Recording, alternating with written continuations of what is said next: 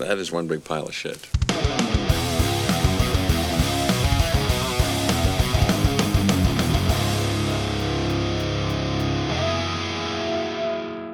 Hello and welcome to the Movie Mouthfuls podcast, a movie podcast with zero table manners. Each episode will be tucking into movies and the odd television show to chow down on some of the most iconic cinematic cuisine scenes in cinema history, as well as just about everything else we can get our hands on. Yet again, I'm Jordan, the bloke trying to be known as the film fella online, and as always, I'm joined by the UK's #1 competitive eater. It's Beer Meets Food! Guess who's back?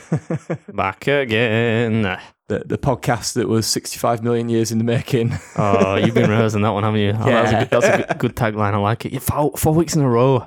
Feels good to be back. Weird, isn't it? Every week I'm like, we're still doing this. I can't believe it. This level of consistency is not alien to me. Maybe to you, but like I'm Yeah, I'm trying to prove a point. I'm trying to prove a point to Beard that I can actually consistently do something that I set out to do after years of telling him that I want to do X, Y, and Z and never quite doing it. On that topic, what are we doing today? Well, if you didn't guess already, if you for some reason again clicked on this and not read all of the bump and all the marketing and all the push that I've probably put on Twitter beforehand, and you've not read the title of the podcast episode, we are doing Jurassic Park. Jurassic Park. Is that your partridge? That was my Alan Partridge, yeah. We I think each week so far we've mentioned the film that we've done next just in passing, just like slightly. So we mentioned to do the Condors last week.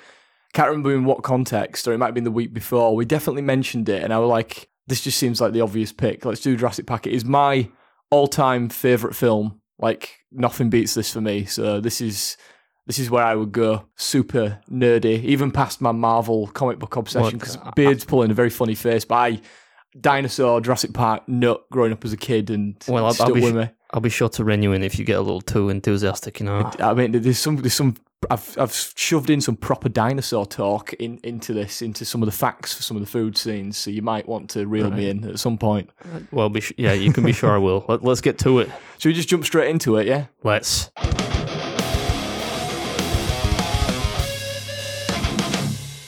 There we go. Nice. Beltingly, well done. Belting prehistoric chuggy metal jam by Lee there. Yeah, it was nice. So it's very swampy, innit? I think those chugs. It could be out of like a Cretaceous swamp or something. Could like be that. out of a protoplasmic age-old swamp from which life evolves. Yeah, almost. Or this podcast evolved from, I guess. Yeah. We normally have like a general chat thing because, well, there's a few films that I hadn't seen before. There's some. When we mentioned we were doing The Founder, for example, a lot of people had never even heard of it, so it kind of made sense to sort of explain it. But this is Jurassic Park. It's like an icon of cinema. It's it's Jurassic Park, literally Partridge, Jurassic Park. Like, I mean, we should probably give it its due and do a little bit of a talk about it before we dive right into the food stuff. So you know what? Let me take the lead. Go on. I'm going to say, right? Hand it over to you. Spared no expense. I was going to use good Beard. I stole his line. Yeah, I was going to use that one as well. Damn.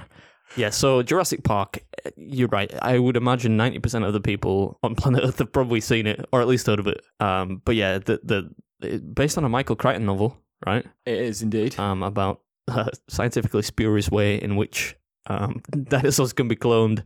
It's done in the interest of creating kind of like a theme park for entertainment and money-making sake. And they get some dino specialists, a lawyer, and a chaos theory mathematician to kind of sign off on this park. And things go awry. The dinos get loose, start eating people. Pretty good summary, to be fair. Like I said, I'm too far wrong with that one. I'm nothing if not concise. So, yeah, just to add to that, it's a Spielberg film for anyone that somehow has been living in a prehistoric cave somewhere. Everyone knows that. Everyone knows Spielberg. Come on. I even put, when I was sort of coming up with the episode and putting notes down and stuff like that, Spielberg, just in brackets, like you don't need to spell it out to anyone. But yeah, Spielberg film. You've obviously got the John Williams score in this, which is absolutely fantastic. Wait. And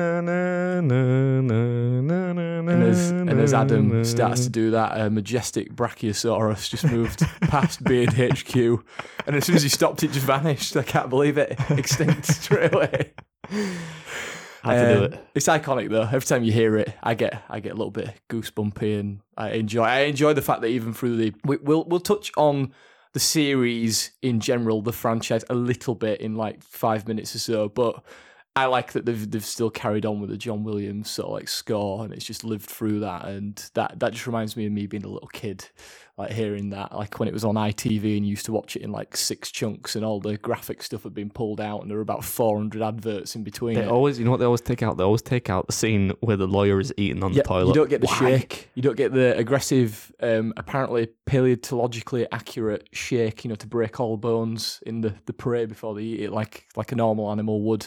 Well, I mean, you just see it go, and that's it. Yeah, but I mean, what I thought, I did actually, I mean, I didn't really need to rewatch it, but I did rewatch about 63 minutes of it last night. All right, okay. That's exact. It got me thinking that actually, before we get into the food scenes, there are actually a lot of foods. It opens really arguably with a food scene, because the dude in the cage is eaten, dude's eaten by the animal. We flipped it. This podcast is now for any of our dinosaur listeners out there. Any scene where a human and or goat gets consumed. Have you eaten goat before? Have you had goat? I don't think I've ever eaten goat. Had a bit of curried goat, yeah. Curried goat. I mean, the Rex just goes full on raw dog on that poor goat that had nowhere to go. Yeah, he didn't show much mercy there. Rip. Indeed. Or she didn't show much mercy there. Yeah, because all the dinosaurs on Jurassic Park Island are female. Or are they? Also, you're led to believe. And that's only because B.D. Wong, Henry Wu went and checked up all of their skirts, according to Jeff Goldblum's Ian Malcolm. Not that I want to get too technical really early on, but you know what always kind of bugged me about that film? Yeah. Is they say they fill in the blanks to create the dinosaurs from the DNA. Mm-hmm. With frog DNA, right? Yes, I think I know where you're going with this, but keep going. And I mean, everyone learns this at school at some point, right? That some frogs are, I don't really know what the word is for it. It's not androgynous. It's they switch sexes, right? Yeah. Some fish can do it as well. Yeah, there's a few animals. Yeah. So you would have thought that if they were going to pick some kind of frog, don't pick DNA. Don't pick frogs, just in general, or specifically don't pick the species. Which can, I mean, just pick a frog from like the Lake District or something. I don't know. Just to add to that, and because in the later films they don't use amphibian or frog DNA, as far as I'm aware, but like dinosaurs, the two most closely related like overarching species that they're related to are birds and reptiles. So I don't get why they filled a gap in by not using a bird or a reptile. They just go for an amphibian. Like I don't know. It doesn't. It kind of skips over that. I think it might explain it a little bit more in the novel. I have read both of Crichton's novels. I think I reread one of them only a couple of years ago. Actually, the first one. So. I don't know if it goes into more detail. You get too deep already. Yeah, no, films and food. that's what we're going to books. But yeah, just to sort of round up this sort of the general stuff. So you've got some fantastic people in this. I mean, Sam Neill, Laura Dern, Jeff Goldblum is I just love that man. I would love to just be able to just sit in a room and just talk to Jeff Goldblum about anything and everything. You know what my first thought was when I watched this movie back? I thought if I was in Jurassic, that I would be Jeff Goldblum, you would be the accountant, or the lawyer who gets eaten. He doesn't get eaten in the novel though, so I'll take the novel version. No, he doesn't. My rationale for that was that Jeff Goldblum kind of just does a couple of quippy one-liners, opens his shirt, gets sweaty, and then gets almost mortally wounded, and spends the rest of the film just laying on a table. That's what I would do. Yeah, fair. Yeah, fair comment. So you've obviously got the late great Richard Attenborough playing John Hammond. Fantastic, iconic levels to his role in that. I always see him as that. It's either that or Santa Claus. Really, are the two. I think of him in that old World War II movie. I can't remember what it's called, but I get visions of him in that. But yeah, this is probably certainly for a more modern audience, arguably his most iconic role. And it's the most parodied as well. Like in anything where they ever parody Jurassic Park, there is always the stand-in Richard Attenborough version, like mad, like creator Elon Musk level, like doesn't really know the science behind whatever they've done. I think Rick and Morty did a really good rip-off when they did Anatomy Park. I don't know if you've ever watched Rick and Morty. I don't. Where they basically went inside a person. It's just a massive parody of Jurassic Park, and they've got like some white blood cell that can talk. That is Wait. basically This sounds like Inner Space. This is not a new idea. I might be giving my age away there, but Inner Space, Martin Short, Dennis Quaid, Meg Ryan. What a film. Anyway. Yeah, it's probably a rip-off of quite a few things. Rick and Morty tend to just amalgamate loads of ideas. I thought I knew this, and then I must have just completely forgot. I didn't know that he passed away, but obviously you got Bob Peck, who plays Robert Muldoon, who's absolutely excellent. That was... You normally whip out the fun facts, right? And I had a fun Go fact on, I'll let you this week. take it, because it might be what I've... Is it? Right, well, usually the film fellow over here gives us some fun facts. I try to make them as fun as possible. Yeah, the degree to which they are fun is often debatable. But I actually knew, I didn't research this, but I for some reason know that, Robert Peck, the dude that plays the tough guy, kind of Steve Irwin-style hunter. Yep. Who Kenyan gamekeeper. Yeah, he meets an untimely demise at the hand of a rather... The big one. A hungry velociraptor. As it's known, yeah, the big one. Yeah, but anyway, the fact was, it kind of ties in with the podcast, is that's the Leeds connection. Did you know he was born in Leeds? Yeah, I've got that. It's right here. Come off it, man. He's trying his best. One day he'll drop a huge fact bomb on me that I haven't already found. But yeah, Leeds' his very own Bob Peck. Yeah. Sadly, he died in 1999 of cancer, and he actually died on, well, it will have been one of my birthdays. He died on the 4th of April, 1999. So I might have to light a candle next year. Yeah, he died an early death. That's sad, man. Yeah, no, it is really sad, because I in the comic book continuation of Jurassic Park, Muldoon survives. It doesn't explain how he survives, and in the book, in the novel, he doesn't die either. He actually survives. He's just an alcoholic game warden with a bazooka as well. He has a bazooka at one point. He's an alcoholic. Yeah, he's an alcoholic in it as well. Yeah. I feel like a bazooka's not a bad idea if there's a T-Rex. He tries on to take on. There's 2 T-Rexes in the novel. There's like a junior and like an adult one. Yeah, he has like a rocket launcher or something like that. See, I feel like they could have kept him alive if they did that the TV edit. Because if you ever notice in the TV edit, it's just kind of he turns to the left when he's hunting See the the face, one. Clever girl. Yeah, then he gets some. You don't have the wrestling match after. Yeah, afterwards it's covered up in the real version by a leaf, but you pretty much, not graphically, but you see him getting his head chewed. Let's put it that way. Yeah. I mean, you could survive that, I suppose. By a man in a rubber costume. Yeah. Because those scenes had blokes in giant rubber velociraptor costumes, which always blows my mind.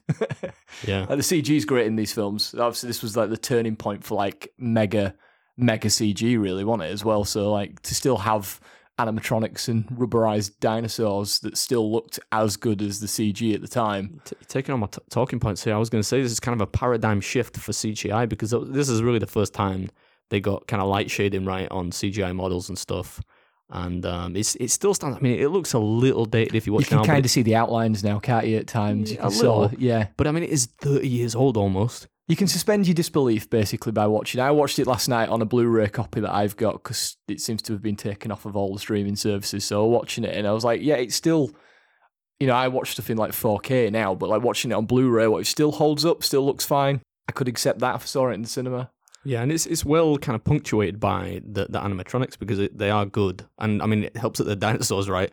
So you don't really know what they would look like in the flesh, in the scale, so to speak. So I mean it's well, Jack Horner, who was one of he's worked on like the first 3 or 4 of the Jurassic Park films, is one of the paleontologists that sort of works closely with the Jurassic Park stuff. Said at the time that the animatronic T-Rex was the closest he'd ever been to a real life T-Rex in his mind, based on all of his studies and stuff. He was like, this is pretty much bang on. Obviously, we now know more modern science. There's feathers involved and proto feathers and all that. Good jazz. Lord, man! I know, it's turned into a paleontology podcast. This ain't like a science podcast, man. Let's move on. Sam Jackson, Wayne Knight, B.D. Wong. I always forget that Sam Jackson's actually in this till he turns up, and I'm like, oh shit, yeah, he is in this. He should have been in it more. Obviously, as we mentioned, we might have mentioned it last week actually, to do with the LA riots in. We did, yeah. I know what you're getting at. He was in. They were going to use the LA riots, but I said it would be poor taste.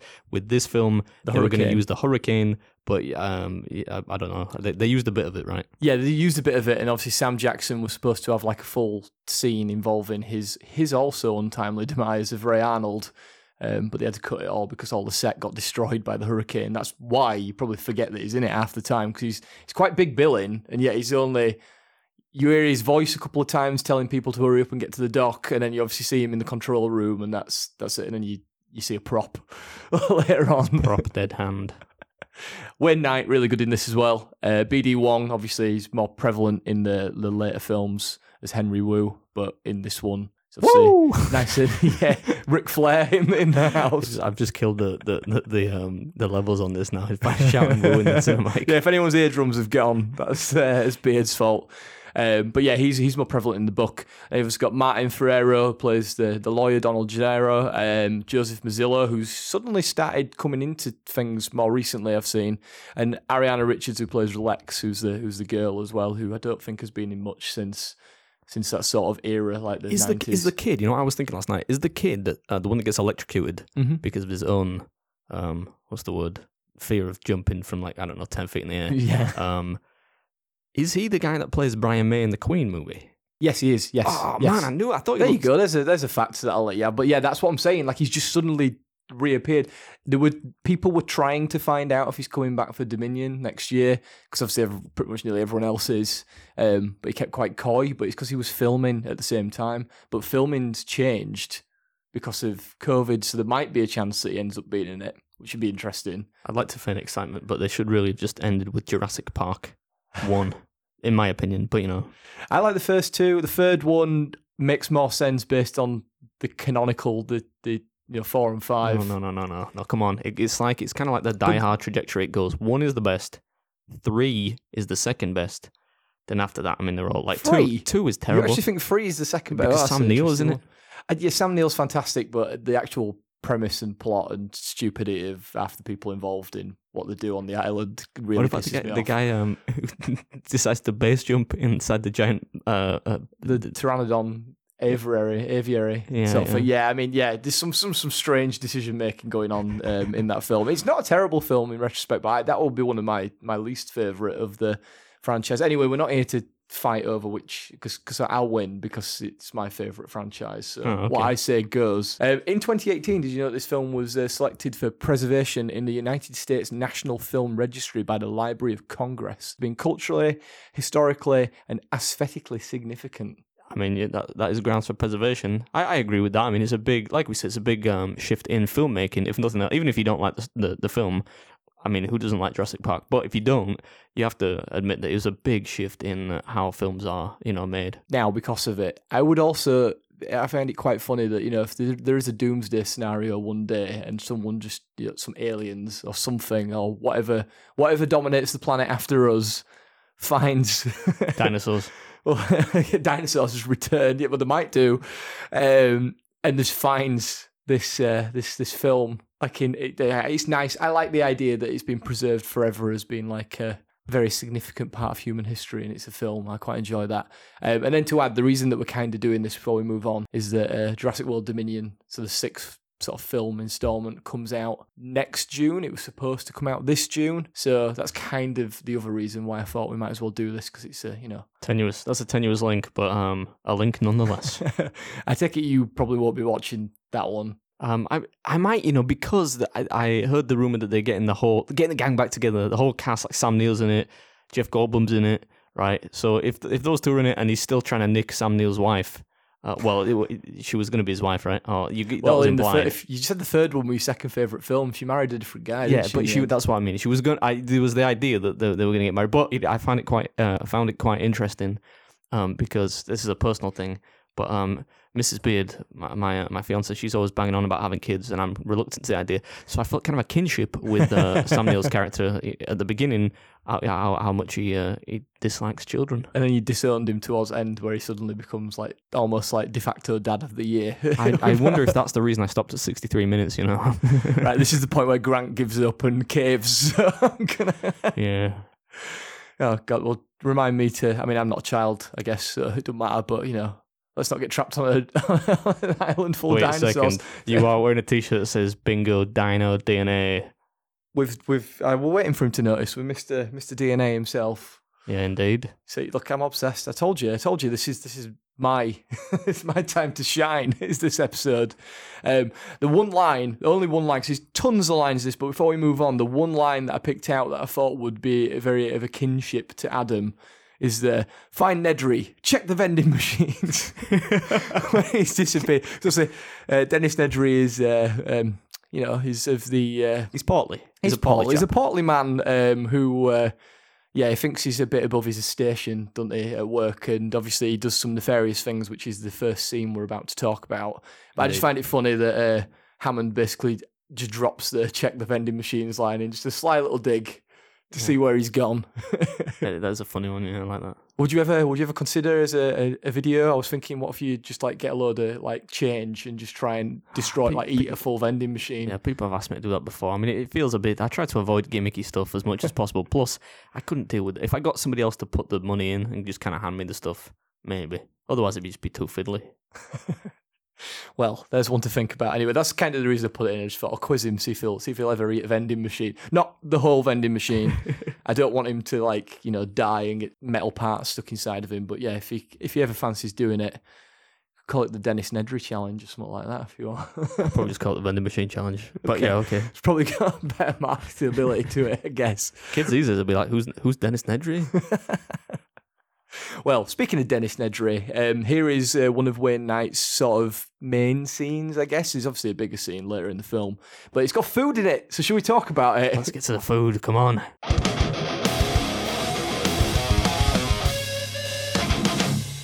We've got Beard here! No, it's obviously we've got Dodgson. We've got Dodgson here, and obviously Lewis Dodgson doesn't want people to know that he's been a bit incognito and a bit sly, even though he's in a Costa Rican village where I don't think anyone would care who he is or what's going on. I like the fact that he thinks the straw hat is it's like Clark Kent with the glasses. Yeah. Thinks the straw hat's going to protect his identity.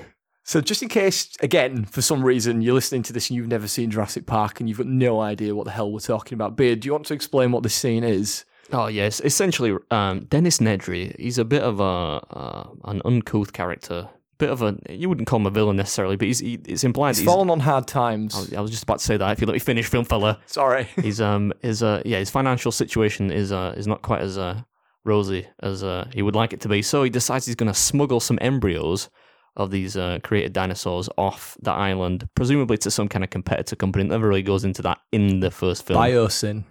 All right, yeah, okay, we get it. And yeah, so in exchange for that, I think he's paid, what is he, $750,000? Yeah, it's a $750K, and then, did you know the other number? A similar amount upon delivery of them. Yes, it's like 50 grand per embryo, and there's 15, so yeah. So anyway, this dude turns up, Dodgson, and he explains to Dennis how he can smuggle the embryos off the island using a can of Barbasol shaving foam. Iconic. Which has been like kind of James Bond style customized in order to be super cool. I don't mean in the sense that it's stylish. I mean that it's really cold to chill the embryos, and it can be inspected by customs. They won't find the embryos in there, and it does actually still squirt out shaving foam in case he needs to shave. But he's clean shaven, and you should never shave, kids. Just don't do that anyway. Top tip from Beard. I mean, we both have beards of varying lengths. But yeah, obviously, Beard has got the beard in the room before he says anything about mine. Yeah, I also like that when he's explaining. I've noticed it before. I didn't realise, but he says, "What? No menthol?" Because obviously you can get like a menthol like shaving foam, which sounds weird to me. But I haven't shaved in years. You haven't shaved in decades. So, I can't imagine. I think I would kind of. It sounds like it would sting, especially if you're doing a close It sounds shave. more like it's going to be an edible thing as opposed to something that you put on your face. But apparently that's a thing. But I do like that he gets really excited and giggly about it, doesn't he? It then does the part directly after that does kind of hurt me a little bit on a spiritual level. Because he then puts the shaving foam on top of what looks like some cherry pie to me. Looks like a pretty good slice of cherry pie, and I don't even know if it's his cherry pie. That could be just some poor. I think it is because it's right next to him. I think he's just kind of got like a chain of stuff he might want to eat. Presumably it's cheap in Costa Rica, wherever they are, and he's just got some pie lined up. But we discussed this last week because we were talking about how food photographers and videographers and stuff like that, people that do food ads, they don't actually use food a lot of the time. So I gave the example that if you want cream on top of, say, a stack of nice, warm, fluffy pancakes, you might use shaving foam because it doesn't melt at room temp. But yeah, that ties in with last week. But yeah, it still hurts me a little bit that he puts this. Imagine how it's going to taste. Cherry pie, I love cherry pie as well. What about if some poor, unsuspecting Costa Rican thought there was a nice, tasty free slice of pie there. Or it goes back to kitchen because, I mean, the thing is, I feel like Nedry's the sort of bloke that would have probably wiped off the shaving cream and then eaten that pie after. Oh, yeah. Especially considering, like at the end, he's like, don't go cheap on me, Dodgson. That's what Hammond did. That was Hammond's mistake, and makes him pay the bill as well as the $750,000 that he's just given him in a duffel bag. Literally in a bag, yeah. For whatever he's been eating as well. So I feel like he waste not, want not with Nedry. I feel like he'd have just wiped that off and eaten it anyway, probably. Yeah. But yeah, there isn't really much else to say. There is some stuff to go along with that scene. Just some, I like to try and be a little bit factual, as we've said, and try and keep things fun. In the spirit of trying to keep things fun, one of these is about dinosaurs, so that's kind of fun. The other one is about sexual assault. So varying levels of, one of them isn't fun. I'm not going to say varying levels of fun. One of them is just not fun. So I'm glad you cleared that up while we're in the room, locked in a room together. Yeah, this is all I'm doing is just giving him more and more reasons to not want to do this podcast with me.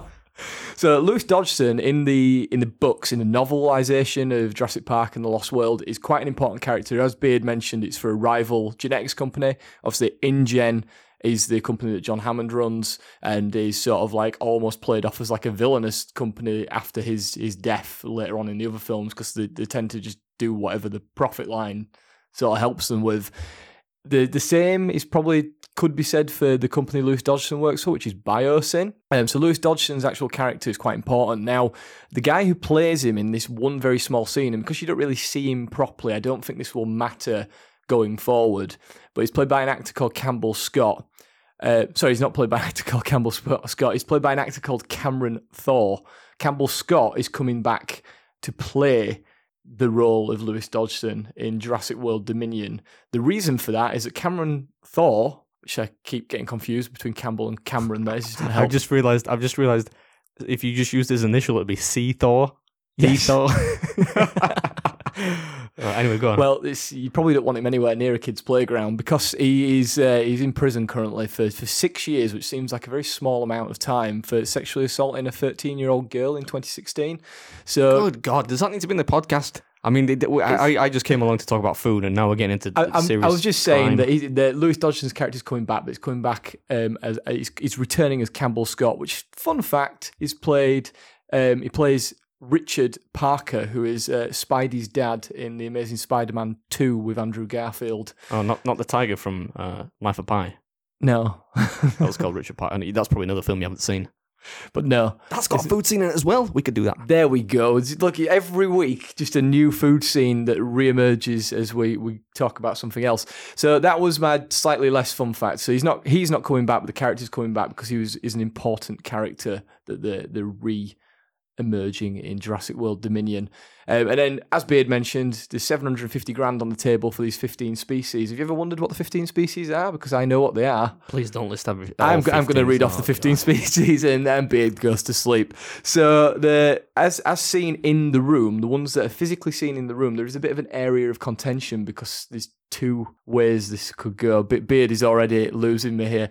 So on screen, there is Brachiosaurus, Dilophosaurus, Proceratosaurus, Gallimimus, T-Rex, Velociraptor, Stegosaurus, Metriacanthosaurus, and Triceratops. And then there's another two vials that are labelled BA and CS.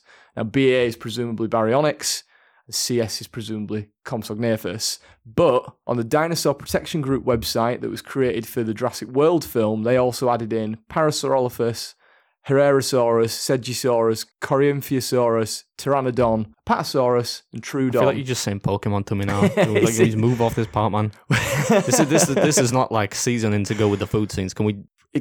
Well, I was going to say it clashes with what is on Ray Arnold's screen because there is another. Basically, there's more dinosaurs, but there's only 10 spaces in the Barbasol can.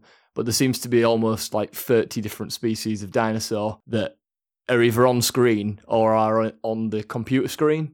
You're one of those people that would make a comment on one of my videos where I eat, like, I don't know, somebody's daily diet and I don't get the exact brand of rice that they eat or something like that. It was just the unnecessary levels of detail. And with that, the ones on Ray Arnold's screen are pterodactyl. Okay. Man, I nearly flipped the table.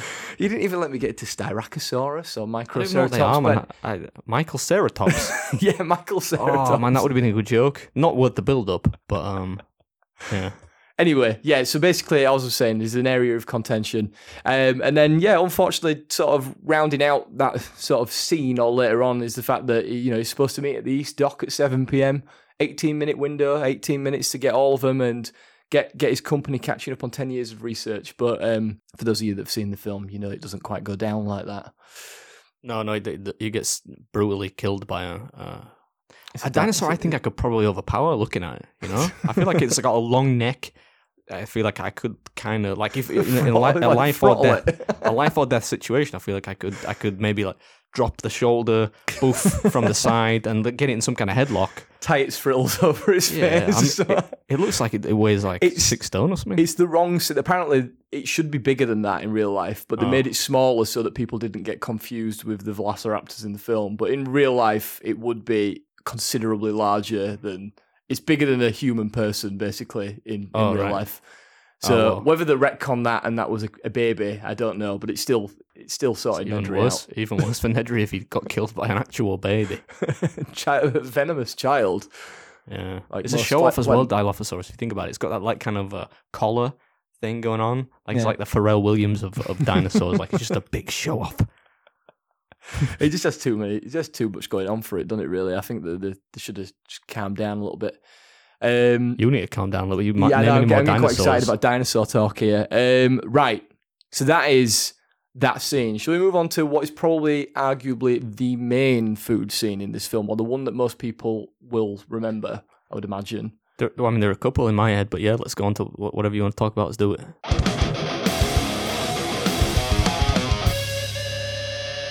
Cheers, Lee. I was waiting for Adam to get in there. Eventually, the joke will die off. Lee will probably counter-sue us or something for the music that he's done. I'll stop.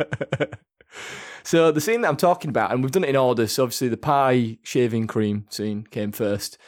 This scene is the infamous lunch scene. Alejandro's Chilean sea bass. Say it properly. Alejandro. I mean, John tries to tell Grant before this scene, when they're at the raptor paddock, that they've got a lovely Chilean sea bass waiting, but Grant's having none of it because he wants to watch the raptors on another food scene. Eat a large cow. Yeah, they go at that cow, man. Yeah. They don't just eat the cow; they eat the whole kind of thing that's suspended in. Yeah, just the whole thing. It'd be like you eating a plate or something like that after you finished. To be honest, just talking about that scene though, it's a bit like Jaws in Steven Spielberg's it might have been his first film, Jaws, actually, where you didn't show much of the shark, but everyone else sees what's going on. And in that one, we don't see the raptors; you see them reacting to the raptors eating the cow. So yeah, I really enjoyed that. I thought I'd quickly mention that. It's good filmmaking device. You know what? I always wondered. Does he say we have a wonderful Chile and sea bass, or does he say we have a wonderful Chilean sea bass, as in sea bass from Chile? Because I feel like if it's the former, I mean, the chili is not the main part of the dish. You would say sea bass with chili. No, you are correct. That is apparently when I was so obviously I watched the film again the other night, but then I went through and just checked the clips just so I could get some more details. And the comments section on YouTube for the lunch scene is loads of people like clearly having a joke between whether it's Chilean sea bass or Chilean sea bass. Like, do we know which one it is? But it is actually it's just a Chilean sea bass. Ah, right. Well, that does make more sense. Yeah, there is a video that I actually watched on YouTube, which I should probably plug, but I can't remember who made it. But you'll find it if you Google the Chilean sea bass. You'll obviously find a Binging with Babish video where he's recreated this. Love Babish and Nicole's stuff. Well, what do you think we're doing? Well, we're not, by the way, in case he ever does listen to this. This was my idea. There's much chance of that, man. I don't think no risk of that. But yeah, loads of people were debating what's in this. But you can now get the recipe off of some of the Jurassic Park marketing websites for Jurassic World and things like that. So the actual recipe is Chilean sea bass, green beans, halved cherry tomatoes, and then you get a crispy, spiralized, curly sweet potato fries on top. To be fair, it does look nice. I mean, I love fish. I love seafood in general, and it does look good. I mean, it's so good. Before we talk about the scene, we'll talk about the fish, because this is a food and a film podcast, and it's very rare we actually talk about the food so much as we do the scenes. Yeah, amen. So, did you know anything about the Chilean sea bass? coming into this, or does it just sound like any other fish with a name slapped on front of it to you? I feel like there's going to be some Easter egg that you tell me. But as far as I'm aware, sea bass is sea bass. This is a shocking Chile. Easter egg. So, in a film that is about extinction and the ethical nature of bringing things back and should things stay extinct, this fish, because of its inclusion in this film, was almost fished to extinction because of its mere mention in this film, and it became, because obviously Hammond is treating this fish as if it's like a upper class, quite fancy, posh meal. It's then through the early 90s, this fish actually became like a fish you would get on like a Michelin star restaurant. It was overfished then. It was overfished heavily. Its actual name is the Patagonian toothfish, and it would never have been eaten before, but some guy, I can't remember the name of this guy, saw a gap in the market because it's a huge fish. It can grow up to 200 pounds in weight, and it can live for about 50 years, and it grows to about 7 feet. So like people were just chucking it back in because, as the name implies, we're having toothfish. It's an ugly, black, oily, disgusting looking fish, really. The pictures, it doesn't look great. But it tastes good. It tastes good. So apparently, No, I mean- just for Beard's benefit, if he ever does get older, because you can buy it now ethically sourced, like it still exists. It is supposed to be a sweet white meat with a fatty taste because it's got a very high oil count. Like It looks like content to it. when you see it, you look. I mean, I wonder if they got the real thing, because you look at that and it's cut up into nice little slices in the movie, and it looks like a white meat fish, but it doesn't look like a light fish. So like say like a cod or a haddock. No. It looks like it has density and it is a bit oily, almost kind of like not quite a mackerel, but it does look like it has a bit of kind of, I don't want to say gaminess, but if you're into food, you'll know what I mean when I say gamey. It looks like it has a bit of oomph to it, What do you mean if they're into food? They're listening to a film and food podcast. Of course they're into food. Yeah, but it's 90% film, 10% food maybe. and for once it's not a burger or Yeah. something like that. But yeah, so there was actually a campaign during the 90s which has been successful, thankfully. Take a pass on Chilean sea bass, the campaign My by... God, that is amazing marketing. Yeah, so a lot of American chefs signed up to it, and basically you can still buy it. Like I mentioned earlier, Binging with Babish has obviously done a YouTube video on it. You can actually buy it. You just have to buy it from like ethically sourced fisheries and things like that. I imagine regular sea bass wouldn't taste too much. No, you could try it with regular sea bass. I think even when I watched to see how the recipe was for this, obviously to figure out how it was cooked and things, and you could replace it with cod and just cook it the same way, or a bit of haddock Using or something. heat, I imagine, is how they cooked it. You are. Using heat. Oh yeah, heat's a good start whenever cooking anything. Heat. You ever seen? I saw a video come up and suggested on YouTube the other day, and it was called "Can I slap something to cook it?" Yes, I've seen that. That does actually work, but it takes a ridiculous amount of slapping. It doesn't work, surely. Come on. It cooks it a little bit. You can put a thermometer in it and tested it, so you can go from having like raw chicken to like Raises its temperature by 3 degrees. But some people have made machines that like spank a chicken like at very, very high speeds for like hours. So yeah, it does cook it eventually. I've just got the image in my head now. This machine pure spanking this chicken. Spank the chicken sounds like something completely different. It sounds like a board game that would come out at Christmas. Yeah, let's keep it like child friendly. Yeah? It's a board game that would come out at Christmas and not anything else that I was implying.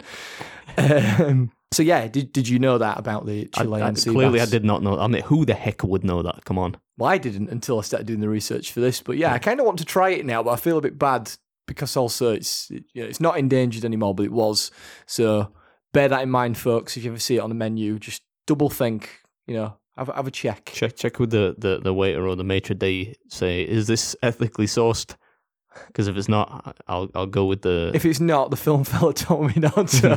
That's what you need to say, and they'll look at you and go, "What?"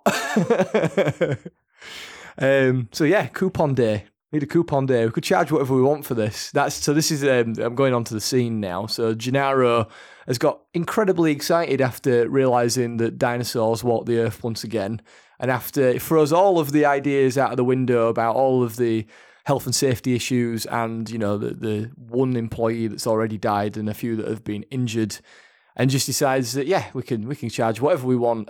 Even though Hammond is a very rich man, he's not as keen on that idea, and he wants it to be for everyone because he's an idealist, isn't he? Really, You do get the feeling that Hammond is, although a bit psychotic, He's trying to do good, isn't he? 'Cause he tells a little kind of a little story about his flea circus, which was the first thing he did when he came down quotes from Scotland. I don't know where he came down to, but yeah, and he kind of wants to entertain the kids. You know, it's clear that he loves his grandkids, right? So he just likes entertaining kids, not like the other guy you mentioned earlier in the podcast. If you don't cut that out, no, no, it's staying in. So yeah, definitely don't entertain kids like that. We don't. He actually likes, you know, he likes the idea of creating attractions that kids enjoy.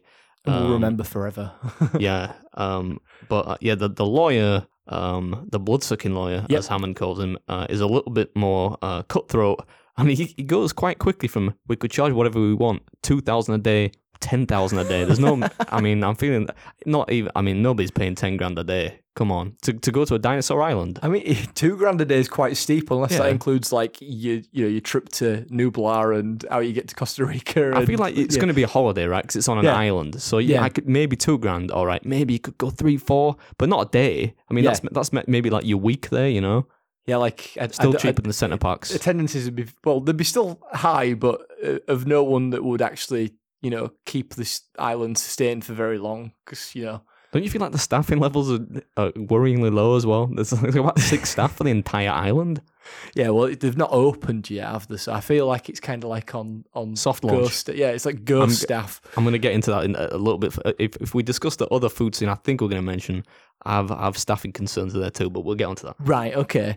So if you got the coupon day, the main thing that sticks with me is the fact that all of your big hitter characters all have their own say. None of it's particularly good, or none of it's particularly what Hammond was expecting them to say. In Hammond's mind, he was expecting the 2 paleontologists, or the paleontologist and the paleobotanist, to be like, yeah, this is sick. Like, I can't believe. Well, they probably won't say that in 1993, but they'll be like, this is amazing. They would have said, this is cool, man. This is proper radical. This is a radical new cool dope thing or something like that. Dope is what they say now. Oh, right. Oh, I don't know. I'm getting all mixed up. I'm not down with the kids anymore. But anyway, they do not agree. And then the chaotician, Ian Malcolm, who never really agreed and always likes to be a bit on the sort of like the edgy side of answering towards anything. He's not agreed with it from the get-go, and I think he was on the side of Gennaro originally when Gennaro, the lawyer, didn't really agree with what was going on the island, and he was like, see, I told you, blah, blah, blah.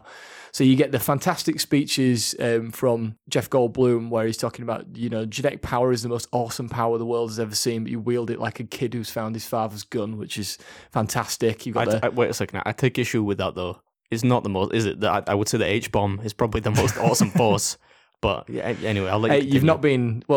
You've not been attacked by a H-bomb either, but you've definitely not been attacked by a T-Rex. So, like, until that happens, maybe you might reconsider.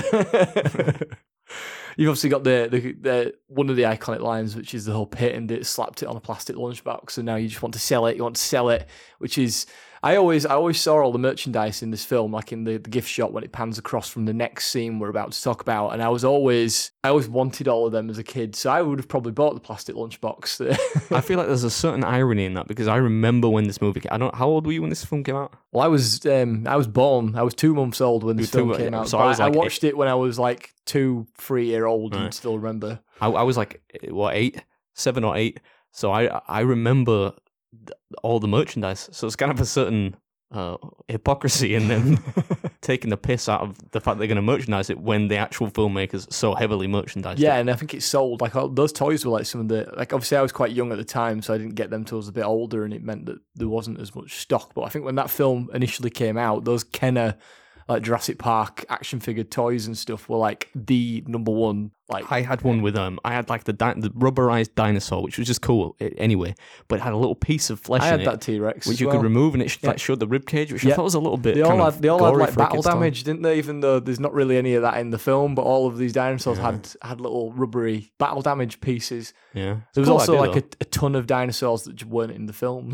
There's loads of toys, but like you said. You know, they patented it, they slapped it on a toy. On a lunchbox. And sold it. And then you've obviously got the other iconic line, which is that so preoccupied with if you could rather than, you know, your scientists thinking if they should or not. I often get that before I'm about to do a video, I often think that. Like, I could eat 50 apple pies, but should I eat 50 apple pies? Should I? Should have listened to Ian, man. I love the way he delivers it as well. Like, I've never seen somebody do an impression of Jeff Goldblum because I think it couldn't be done. Well, he stops, doesn't he? He doesn't stutter. It's not like a stutter. He just sort of, it's almost like he's thinking about his next sentence before he said it. He's got kind of a sexy way of talking as well. Yeah. He's got kind of it's almost kind of an erotic way of speaking. I love Jeff Goldblum. Yeah, no, I can't get enough of him. His Disney Plus show where he just explains like random thing, like how a bike's made or how his ice cream made or whatever. There's a Disney Plus series with Goldblum. And I'm not going to buy it, but I mean, I could probably rip some clips somewhere, right? Yeah, you can find it on YouTube. There is clips. Why does he undo his shirt halfway through the film as well? You ever wonder that? He exposes his kind of slightly damp, hairy He's chest. sweaty. He's got a bit of an infection going on from his attack, and so he's probably just got a bit warm and sweaty. Maybe, yeah. I've got a the little pop figurines. I've got a Jeff Goldblum laid down with his shirt up, and it cost me about £30. But I'm an obsessive, so Money well spent. yeah, I always just take a little peek at it before I go to bed. And on that note, I'll move on. So obviously, Hammond obviously mentions the Condors thing, which we mentioned on the previous episode. I can't remember why, but we did. We definitely mentioned it in this room because I think I said albatrosses, which I felt really bad because this is my film, so I can't believe I forgot that it was Condors. Yeah. So the ethical stuff there, as we mentioned about that, the Patagonian toothfish / Chilean sea bass. Maybe if John put his mind to work, he could have sorted them out instead of having them in his film and making them extinct by everyone eating it. Yeah. And yeah, there's a really cool line that I never realised that Jeff rolls out right at the end where he says, "I call it the rape of the natural world." And I've never... He's a bit dramatic over there, He's a little bit when he gets cut off at that point, and I think they ask Laura Dern what her thoughts are, to which she then also goes in on Hammond saying that all the plants are poisonous and why? Poisons the Triceratops, isn't it? Yeah, there's Indian lilac or something like that. So it does make sense. It's weird that there's all this money that's gone into it, but it is showing, like you were mentioning the other week, to do with bureaucracy of things and stuff like that. That this guy is obviously wanting to make the best theme park in the world to entertain everyone. He's not like cut corners because obviously he's spared no expense. He's spent as much money as possible, but he's just not really thought about it. He's kind of just gone, oh, those look nice, so we'll just buy them. That's what Malcolm's getting at, isn't it? He's Yeah. saying, it didn't take any discipline to attain it, is the line that he uses. Yes. Because it was other people's theory, totally bunk theory that won't actually ever work, but a theory nonetheless. And he's talking about, it's the same as when we talked about Falling Down last week. How capitalism kind of destroys what would otherwise be, if it was more conscientiously conceived, a good idea. Well, maybe not a good idea. They're bringing back an extinct species, but you get what I'm getting at. Yeah, I get what you're getting at. I mean, I won't mind an extinct species coming back. The thing is, they are trying to bring down, between the Elon Musk tweet, which they didn't ever explain, his company tweeted like a few months ago saying that they could do it if they wanted to, and then it was definitely a marketing thing just to get people talking about him. Jack Horner, who's the guy I mentioned before, has got a theory, and he's trying to de-evolve a chicken into a chickenosaurus. Have you seen this? I feel like we don't really need to go down this. We don't need to go down it, but it is something... First of all, it's devolve. And second, a chicken. Yeah, because it's one of the closest living relatives to a Tyrannosaurus Rex is a chicken. Oh man, how the mighty have fallen. It was once the most feared predator on planet Earth. Now it's been eaten in large quantities by bodybuilders. They've both got tiny arms. But yes, what you were saying about the mosquito amber thing, that's not possible. But the other thing is, we won't go into detail on that. And then Grant finally sticks the nail in the coffin by saying, dinosaurs and man, two species separated by 65 million years of evolution. How could we possibly know? I feel like his is more grey, though. He's not really a detractor, just like is he? It's like Malcolm's the really hard line, no, stop it. Laura Dern, is that the Ellie Sattler, but Laura Dern, yeah. So her character, she's a bit like, nah, you've kind of messed up, but still. And then Grant's kind of just like states a fact, which is neither positive. He's like, well, we don't know. We don't really know what's going to happen. Shrug. Yeah, and the lawyer. So on balance, I reckon with the lawyer and himself in tow, he's probably got a more positive than negative reaction, really. Till the end of the film where he changes. But at that time, yeah. And then like you said, just to round this out, you've obviously got Hammond saying that the only one on his side is the blood-sucking lawyer, to which Gennaro actually takes like compliment to that. He's like quite... Yeah, he like giggles at it, don't they? Which is quite fun. To him, that's like a badge of honor because he's saying, yeah, I am a bit grubby and I'm the guy that's going to make tons of money, It'd be like somebody calling me filthy. I wouldn't take exception to that, And with that is that scene done. Should we move on to the ice cream scene? Yeah, sure. You kind of touched upon it before. Is it? I don't think of ice cream in my head. We'll get to it.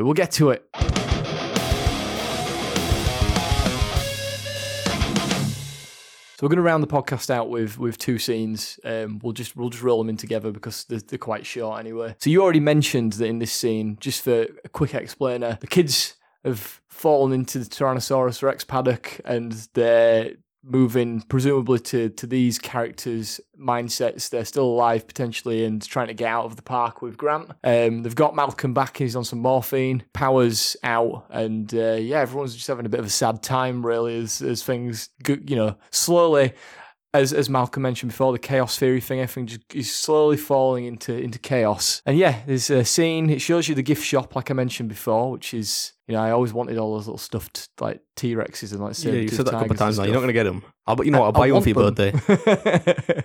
And then it moves on to showing Hammond at the table eating a lot of large gallons of slowly melting ice cream. Yeah. With Ellie Sattler, and that's basically. Then this whole scene is him. It's his realization that he's kind of like ballsed up. I think it's him starting to realize he's still trying to convince Ellie that what he's doing will work and they just need to iron out the kinks, and that he's, you can tell in this scene that he's genuinely doing it as Beard mentioned before. He wants kids to be happy, he wants families to come and enjoy what he's created, and it's where he sort of mentions his origin, coming down from Scotland and having his little mechanised flea circus where kids at the time didn't realise they weren't real fleas and all that kind of thing. They're not real fleas in flea markets? Flea circuses? Not flea markets. but I've just ruined it for everyone. Oh man, that's like finding out Santa Claus isn't real.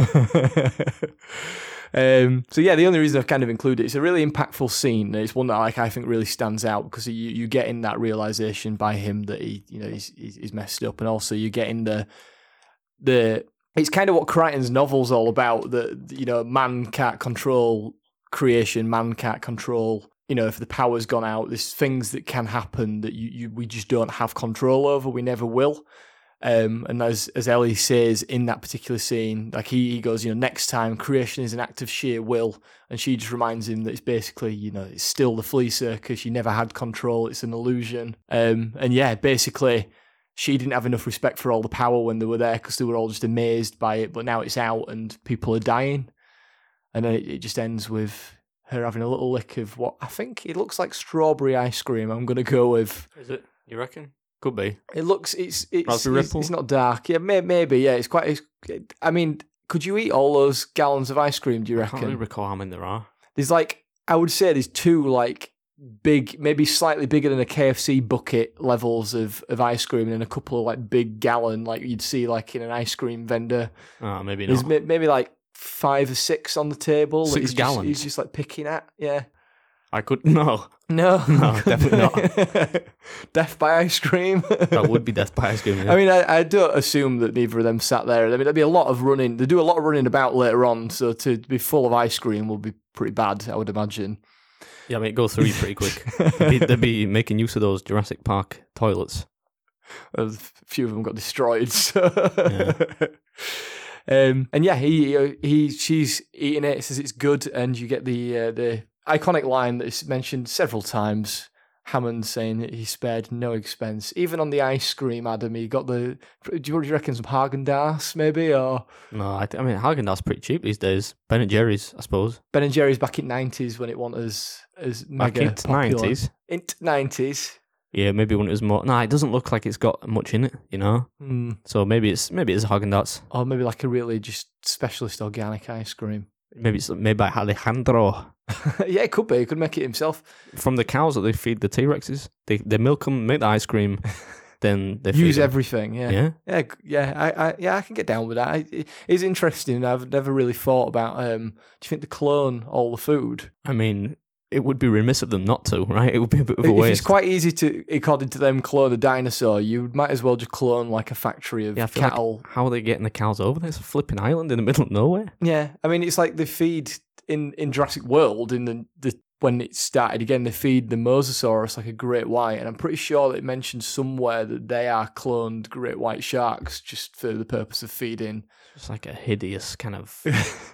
Clone. It's like only the sheep was the beginning, and that's where we go if we go down that road, It solved world hunger. I mean, he could have solved world hunger, and instead he built a dinosaur park. Yeah, clone some watermelons or something. I don't know. what else can you eat?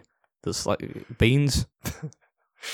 Yeah, it's a strange one. I never really thought about that until we were getting onto that. But yeah, the dairy cows, maybe they clone the dairy cow. Maybe that's where the ice cream comes from. But there's not really much else to mention in that series. Is there all else you actually really want to mention? I just thought it's got ice cream in it. We mentioned milkshake on the podcast I ate a before. bunch of ice cream the other day. I was in Cambridgeshire.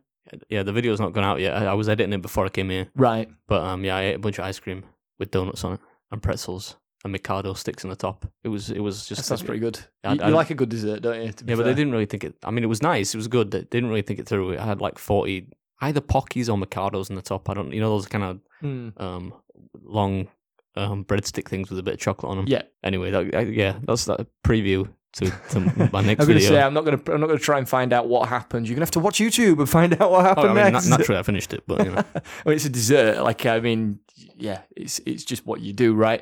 So there's no point putting a transition in for this because it's a very, very short scene. I mean, we could talk about the scene that follows it, but there might not be any point. It's the infamous jelly wobble. Yeah, you know what concerns me about this, though, is... let's set the scene a little bit. Yeah, go on. They're kind of back in the... What is it?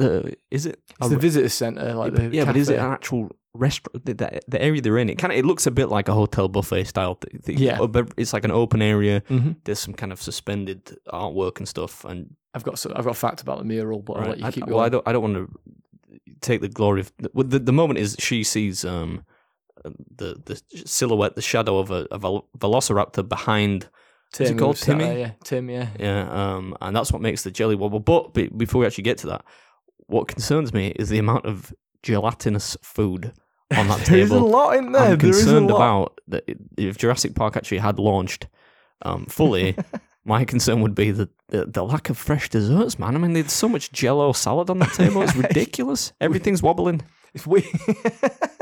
It's an early warning system for if they do get in. Like every time, it's just like, right, all of the food has to be gelatinous, otherwise we don't know if help's approaching or not. Yeah, I didn't think about it like that. Safety mechanism. Instead of alarms to frighten people, just like watch your jelly just slightly ripple as it goes. But yeah, I've actually put here, I don't know, I mean, you probably have a better eye for this than I do, or tried. But like, there's like a trifle, there's a couple of trifles, like a gâteau-y thing. Like a blancmange, maybe? Like... Exactly. Everything is wobbly. There's a bit of there's some chocolate cake. She's eating chocolate cake. Yes. But I mean, that's probably Sara Lee. You could freeze that and thaw it out. So I'm thinking Alejandro's specialty is probably, I mean, he's only one chef. They suggest that there's only one chef on the island. So he's spent on the whole Chilean sea bass. He's put all his energy into that. Everything else is just jelly with like fruit in it or blancmange. I'm a little bit concerned with Lex's. She mentions that she's a vegetarian, like because when she sees when the goat initially comes out, she says she's a vegetarian because Gennaro asks if they've never had lamb chops before. Yeah, she's like, no, I'm a vegetarian, and a brother bullies her. On her plate, obviously to carry on that theme, everything is green, including she's got green Jell-O, which is the indicator of this fear. But she's got like broccoli, like some green beans. Like it's just a plate of like green vegetables and green Jell-O. It's very weird. Sounds delicious. Also, there's gelatin in jelly, which is not vegetarian. No, well, she messed up there. I mean, she's like 9, so yeah. You know, I give her a break. But she done messed up there. But yeah, I did think I made a note of that. It's the only real significant thing. I do like. I think again, just going to the scene aspect of it. Just captures the terror really well. She's got it on her face perfect for that. And the way that it then incites terror onto Tim, because they think they've only been there like a few minutes. Grant's gone to go find Ellie. They've literally just sat down, and as you probably would when you spent like 48 hours walking from one side of an island to another and dodging teeth at every corner, I'd dive into a chocolate cake or something like that. I mean, what on all of that, your go-to would have been like a cake, right? Surely, maybe, or would you have gone for something to sustain you more? Yeah, I don't know where I'm going with that. That's you emulating the level of terror on her face. Yeah, we'll go with that.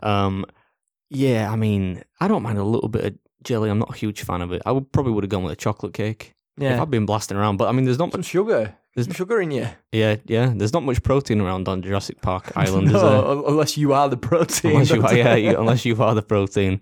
But yeah, I mean, it's interesting, that scene, because I'm thinking Timmy's only recently been electrocuted.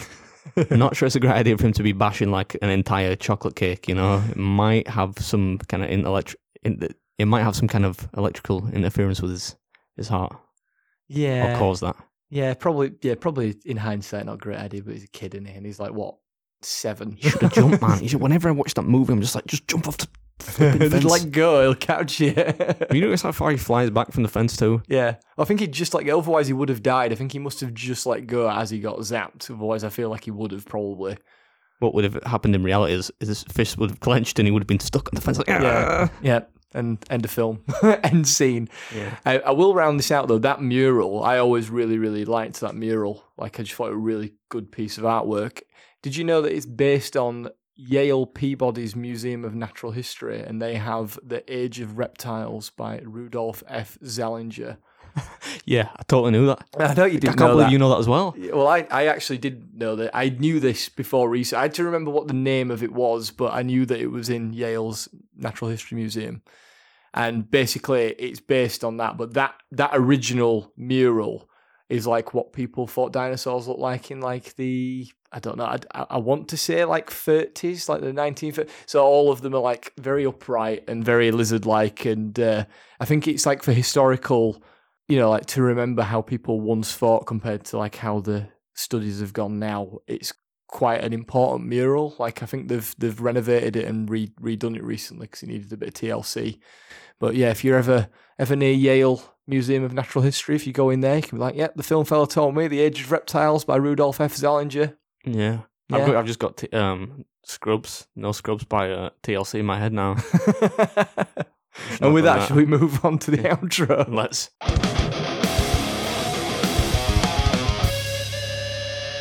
And yeah, that's the end of episode 4. Done and dusted, in the bag. How do you Yes. feel? I feel like you got far too excited about the dinosaurs and the general research behind it. But yeah, it was good to talk about food, which isn't, you know, just burgers. Like you said, we talked about Chilean sea bass and the effect that this film had Yeah. on its survival as a species, which was interesting to me. Yeah, I mean, yeah, going into this, I didn't know that either. I always wanted to, I think I'd watched, like I mentioned before, we are both fans of the Binging with Babish YouTube channel, so I have watched that video of him recreating it, but I must have skipped past the bit where he even mentions that this fish is like quite hard to get hold of now, and he had to go through a ethically sourced fisherman to be able to get it and all his carry on. See, that's the dedication it takes to be what does he have, like 8 million subs or something? Yeah, 8 million subs. You've got Had a way that to been go. me- Yeah, you're nearly there though. I would have just been down Costco and picked up a bunch of, I don't know, flipping cod or Some halibut or something like that. halibut. Yeah, that's a good one. Yeah, I mean, yeah, I think we've learned some things on this one. And this is my favourite film of all time. So if I did get a little bit sidetracked by naming dinosaurs, A little bit. You could say that. Try to prove that big brain energy that I know I have from when I was like 3 years old. I think I'll get a similar level of excitement when we do Green Book though, because I love that film. Yeah, and I mean, I still have yet to watch it, so mine will be a fresh take when we do that, whereas yours will be pure excitement of the. It's like a road trip, right? Is that correct? We'll save it for next time, though. It's dumbing it down a little bit, yeah. But do we know what we're doing next week? I feel like we should give Don't know. teasers. No, What do you want to do? I don't know. I feel we should just give people this is Little teasers. next I mean, week. you kind of just thrown Green Book in there. Maybe. No, that's a Christmas one. I told you we have to. That's technically a We've Christmas got film. it sounds like we've got like a month of Christmas films at this rate, based on what you said last week. Just So two, man. Just Green. Well, I mean, it's not really a Christmas movie, but it ends at Christmas, so it kind of is. Maybe we could leave a vote. I don't know if we'd have enough time. What if we told people about 2 different ideas? And got Well, we them won't come to vote? Green Book just yet. We'll do another one next week, which I'm a little bit less partial to. What about some like an oldie but a goldie? What about like either Matilda or the original Charlie and the Chocolate Factory? Yeah, I suppose we could do either of those. Yeah. You put up a vote on Twitter. We'll put up a poll / a vote on Twitter and Instagram and wherever else that I can stick it in. All 7 people that follow our Twitter account can get It'll be involved. like, I'll vote, you vote, and then I don't know, maybe 50-50, and then we'll have an argument about it later. Yeah. But that being said, you can find us you should be listening to us, but if you want to tell your friends, we're available on all podcast providers. For some reason, Apple Podcasts, we are on there, but it doesn't go up on the Friday. There is some sort of weird delay. I've been on at them. I've been on to Mr. Apple, whoever's in charge of Apple right now. It's not Steve Jobs. It's not Steve Jobs. They were less than helpful. They just said that it takes time, which doesn't help us. But yeah, if you want to listen to it on there, you're going to have to wait, unfortunately. Or just go on Spotify or something like that and find us on there. We're on there. Wait, do we have the Spotify exclusive deal yet? We're one step close to a Spotify exclusive deal. We just day. need to keep going. Eventually, we will get a Spotify exclusive deal. I've said it now, so it's got to happen, hasn't it? You know.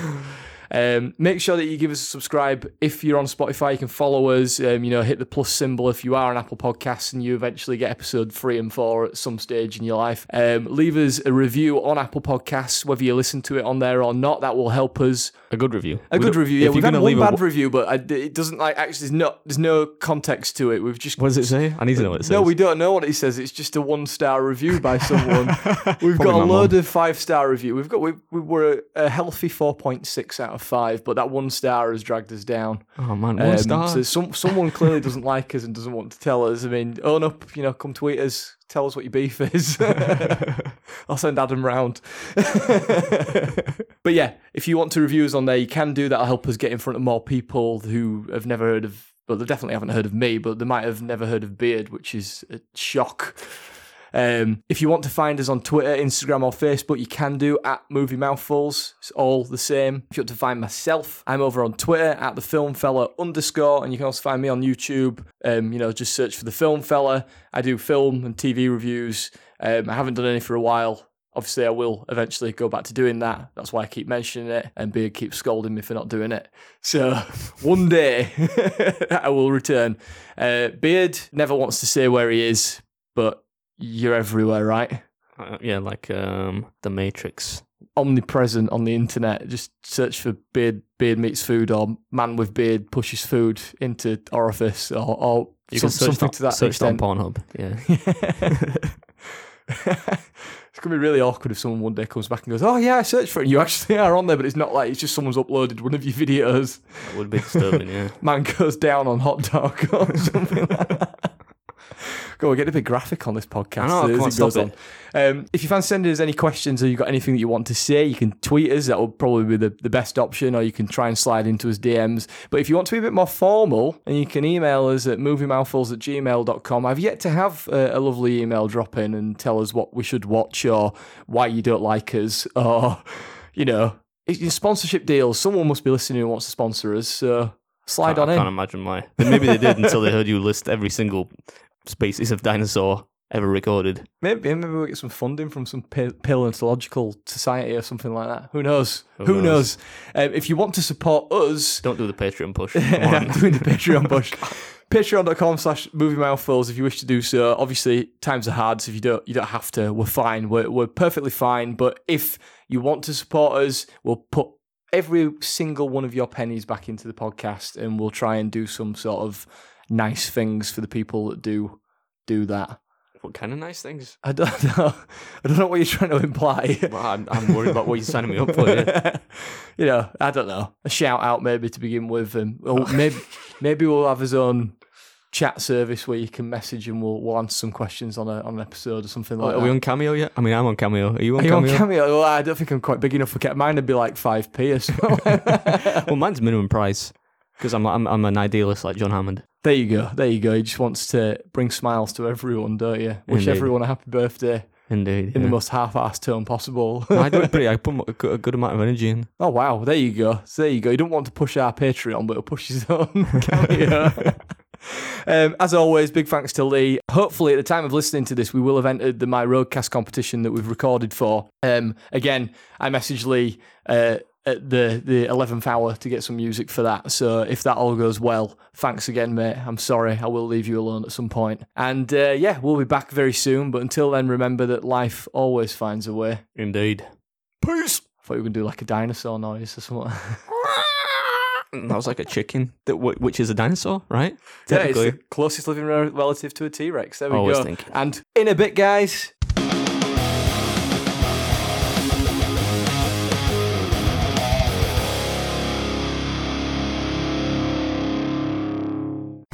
Hi, I'm Dietrich. I'm Alex. And I'm Ben. We're from the podcast That Song From That Movie, the journey through the very best and worst of movie songs.